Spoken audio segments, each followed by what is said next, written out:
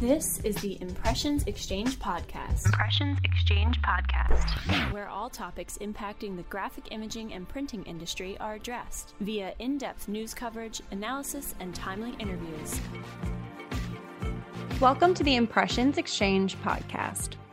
In this episode, Editor-in-Chief Mark Michelson joins us to talk about the legendary Printing Impressions annual ranking of the largest printing companies in the US and Canada as ranked by annual sales.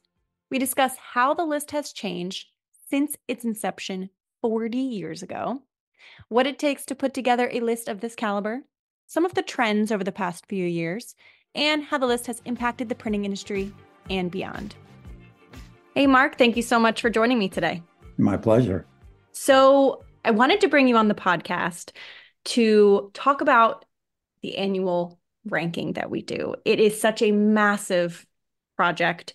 And so much goes into it, and it is so highly anticipated every year, and has made such an impact that I think it would be kind of interesting if we talk about what goes into making the list and your experience with it. And as you know, we just marked our 40th anniversary with it, our 40th year doing it. So I'd love to hear, what are some of the biggest changes that you've seen since the ranking began in 1983? Well, as you say, to me, it's just hard to believe it's 40 years, but that's a whole nother story.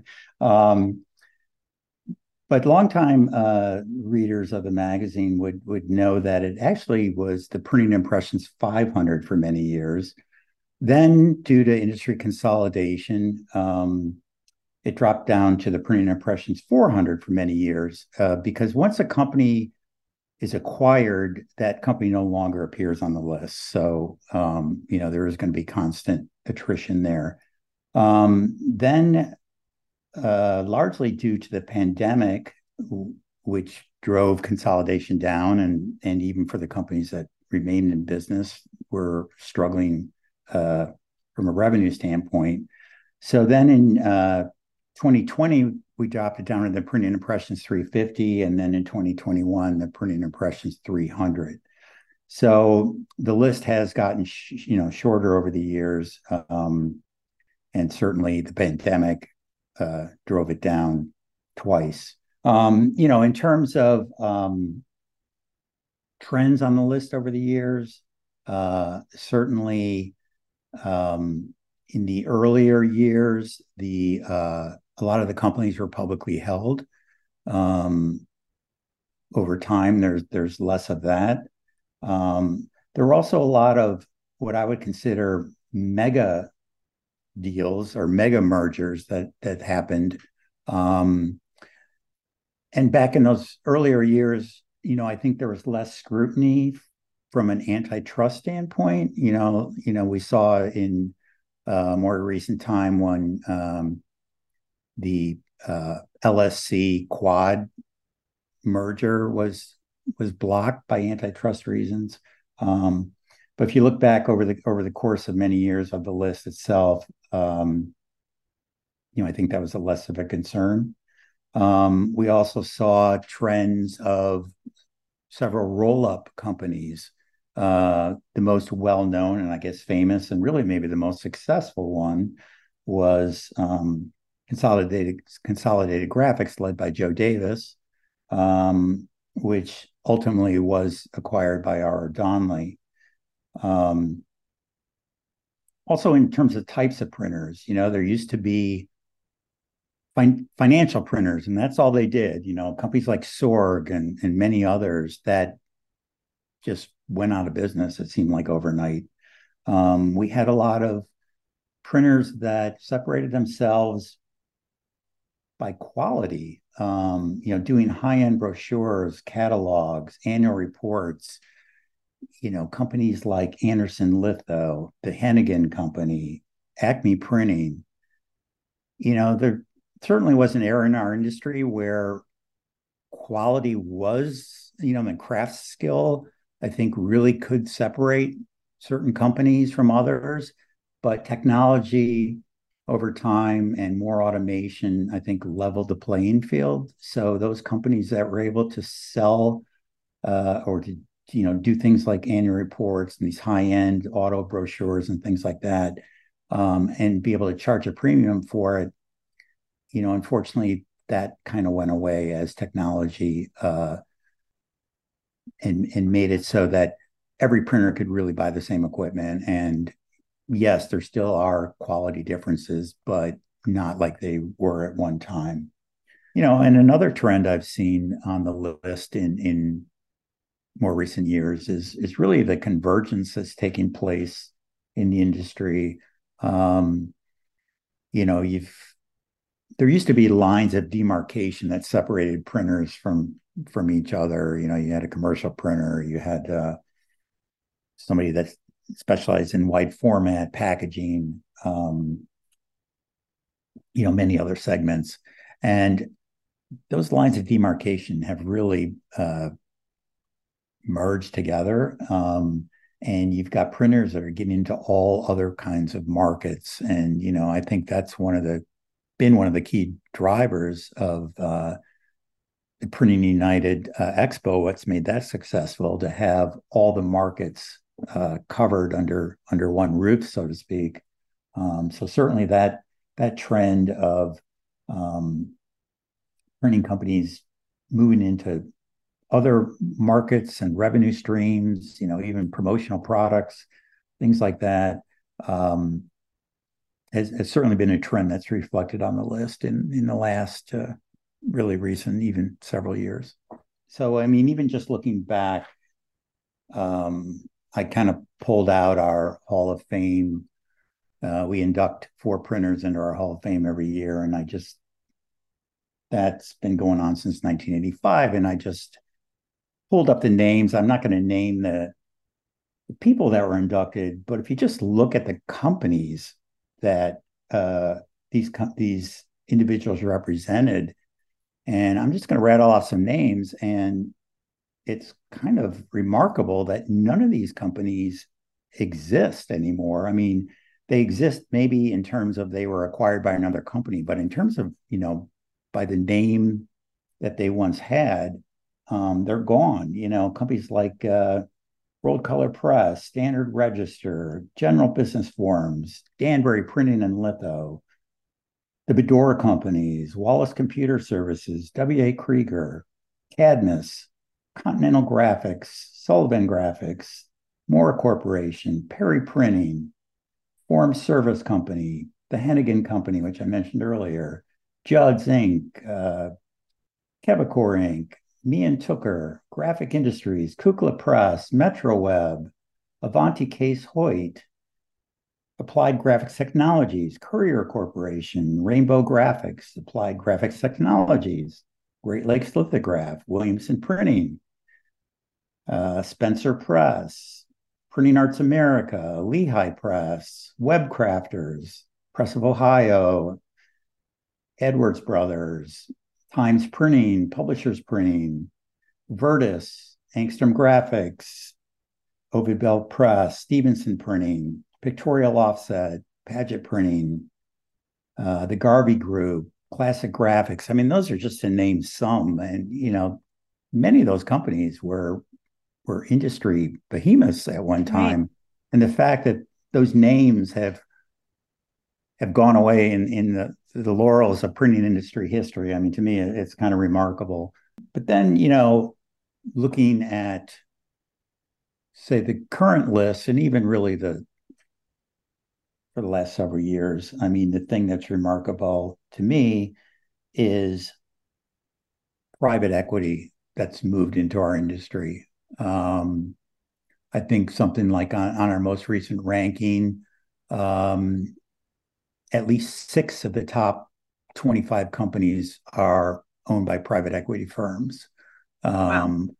Companies like Chatham Asset Management, Atlas Holdings, Cerberus Capital Management, ICV Partners, just to name a few. So that's obviously been a huge trend in our industry. And, from my standpoint, I understand it does provide an exit strategy for some privately held companies, maybe family business. Our industry is such a capital intensive industry. It's really hard to keep up and private equity, the infusion of capital that they put into companies. The long-term ramifications of how private equity is going to impact our industry, I think that remains to be seen. So we will, maybe it won't be me that will be commenting about that someday, but I'm sure we will look back and see how private equity is changed and will change our industry. Right. Yeah. And I mean, just I can't believe, and you said it was just a number of companies from that Hall of Fame list, and not all of them, and that just so many companies that you know don't exist, and how the list has changed so much. And I wasn't here when the list started, but it sounds like there has been gradually this kind of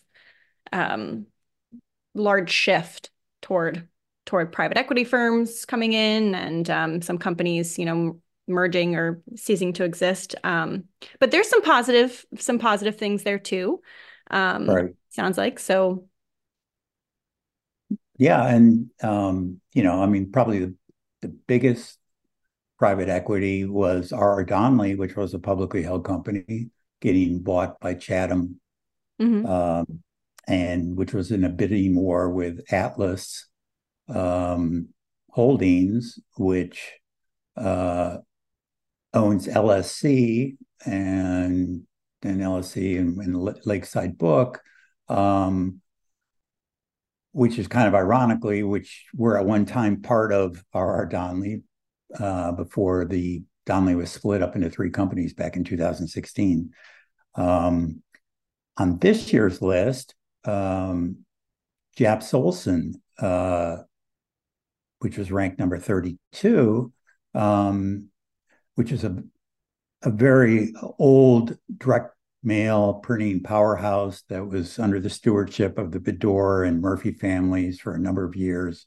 That was acquired by private equity, a company called Monomoy Capital Partners. Also on this list for the first time, we had a company called marketing.com, which was actually ranked number 10 with sales of 640 million. And that's been a company that has been a roll-up of acquisitions primarily by a private equity firm called JL Equity in Sarasota, Florida, led by Iran Salou. And he bought some Syndeo plants and has done several acquisitions. And the company now is headquartered in Eureka, Missouri, but it's a huge, like I say, $640 million in sales company. We see further consolidation. CJK Group continues to consolidate the book manufacturing market. But I would say, aside from CJK, the other most active industry consolidators today would be Taylor Corp in Minnesota, Matera in Iowa, BR Printers in California, and then JL Equity, like I mentioned, which is in Florida. But what's interesting too about the private equity is it's not just the big companies that they're targeting. They're starting to move further downstream because a lot of times in a private equity transaction, they're trying to use an acquisition as a platform from which to build off of and then do other acquisitions. So, for example, Sandy Alexander, which was ranked number 50 this year, is now owned by a company called Snow Peak Private Equity. Showdown Displays is owned by private equity. They were ranked 52. Number 64, Prismographic, is owned by Centergate Capital. So private equity is moving further downstream into the list. And I think that trend will obviously continue going forward. Right. Yeah. And I'm sure this list will continue on for many years because it is, as we said, it's just so highly anticipated and just has such an impact. But, something that our listeners, our audience might not know is how much work goes into putting together the ranking. You and I know, we know what goes into it, but I'm wondering if you could talk a little bit about what goes into putting together a ranking of this magnitude and kind of the behind the scenes look at what we do. Yeah, I mean it's a huge undertaking, and really takes a team effort, as you know, Ashley, because you're very involved in it. Typically we always started out sending out a printed form to update. Some years, partly driven by the fact that most of us are working virtually due to the changes driven by the pandemic. Sometimes we haven't done that first mailing, but we do email blasts. We get our entire editorial team within our whole group to do follow-up emails to non-responders. We make phone calls. We've created personalized URLs so that companies can update their information online, which makes it very easy to do. But it's still hard to get companies to do it. Sometimes the information is provided by a CEO type. Sometimes it may be a CFO. Sometimes it may be a marketing person. A lot of different titles within an organization. So sometimes those people change, and trying to keep up with who the proper contact is. So it's a huge undertaking. And we start it typically in the summer, and the list literally is getting finalized really as we're putting the issue together, trying to get that 300th company to be a relatively high sales figure. Obviously there are companies that should be on the list that aren't, because as privately held companies, if a company doesn't want to participate, there's not really a way for us to get that sales information. Because as you know, sometimes we have companies fill out the form and they fill out everything but their sales. But unfortunately, if we don't have their sales figure, that's how they're ranked. So all that other information is great, but we need a sales figure to include a company. Right. Yeah. And I mean, it's, I've been here with the company for 9 years, which is crazy to me, or almost 9 years. And I think when I first started, it was still all paper based. I don't think we did the digital. It was. We didn't have the online interface set up, right, with the pearls, and to where companies could go directly to their listing and see what they had submitted the previous year, and then just update it online, which really help streamline the process and make it more user friendly, because back in the old days, we sent out multiple rounds of printed forms and would get back forms in the mail, and people would handwrite information in, and we'd, sometimes be trying to decipher the handwriting, what they put. And especially when it came to filling in their sales figures and numbers, and sometimes it was just very hard to read what people provided. But so yes, that was a big improvement in the process. But even with that, it still is a huge undertaking that we take a lot of pride in to produce as good a list as we can, because it's the only thing like it out there.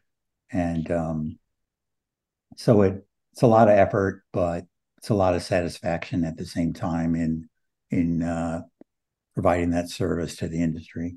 Right. And I mean, I know, one of the biggest changes that you mentioned is going from, the list of 500, now we're at 300 due to, many different, different variables that have affected the list. But I'll tell you, from a production standpoint, as someone who is involved with it, I cannot imagine, it's a big effort now, but I cannot even imagine the effort to produce the list of 500 at a time when we didn't have that digital component, which now that does make it a lot easier.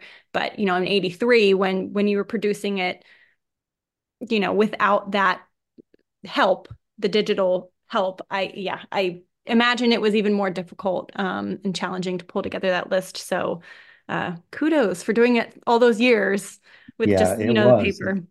And we really, even for many years, had a staff position on the magazine where that person was almost dedicated to that job.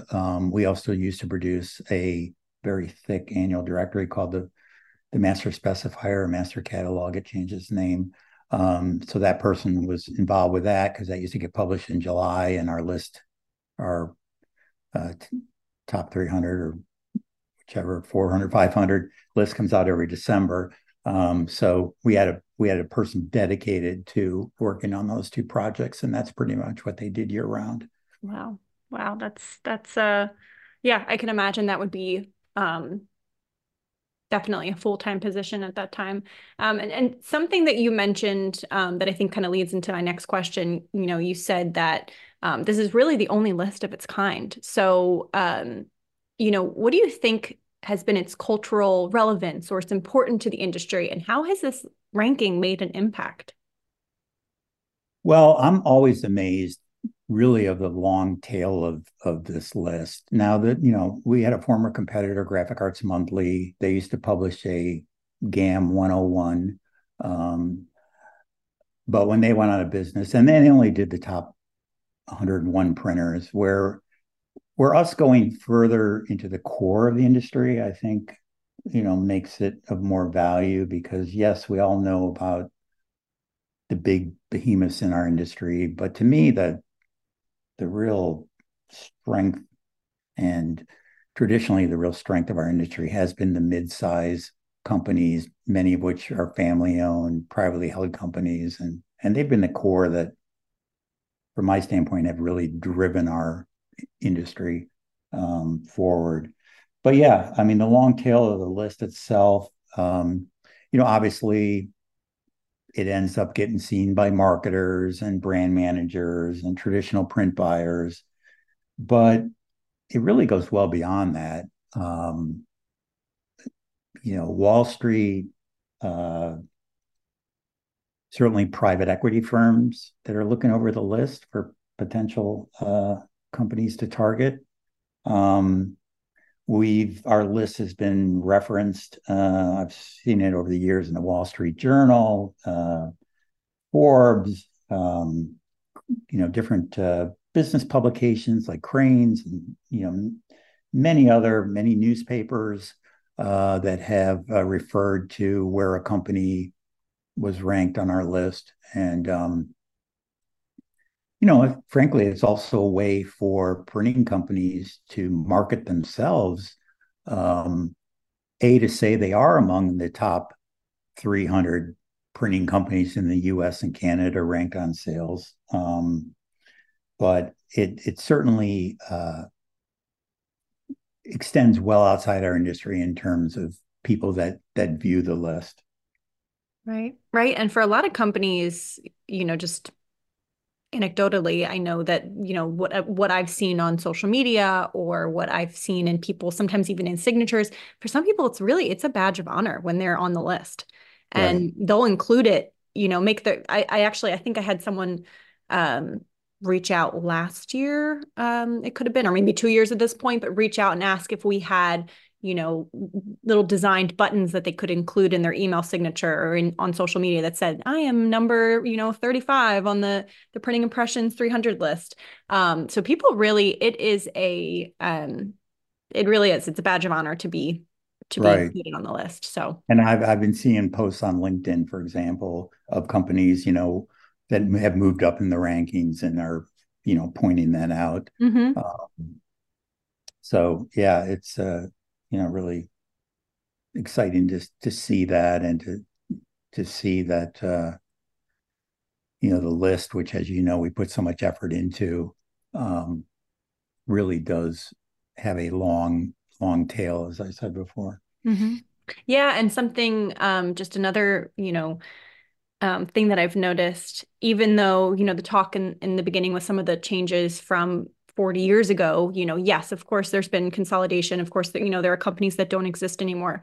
But every year, without fail, we also get companies that reach out to us after the list goes out and they say, hey, how do we get in on this? We've never been on this list before. We've never done this, but we, have $40 million in sales, or we have $10 million Right. in sales. There are still companies that we, maybe aren't really aware of, that are out there that would qualify to be on this list. And so there is still that excitement, and, new companies are being added every year. That, like you said, marketing.com, that was one that kind of came out of, for us, I think we even flagged in the beginning, like, are they in printing?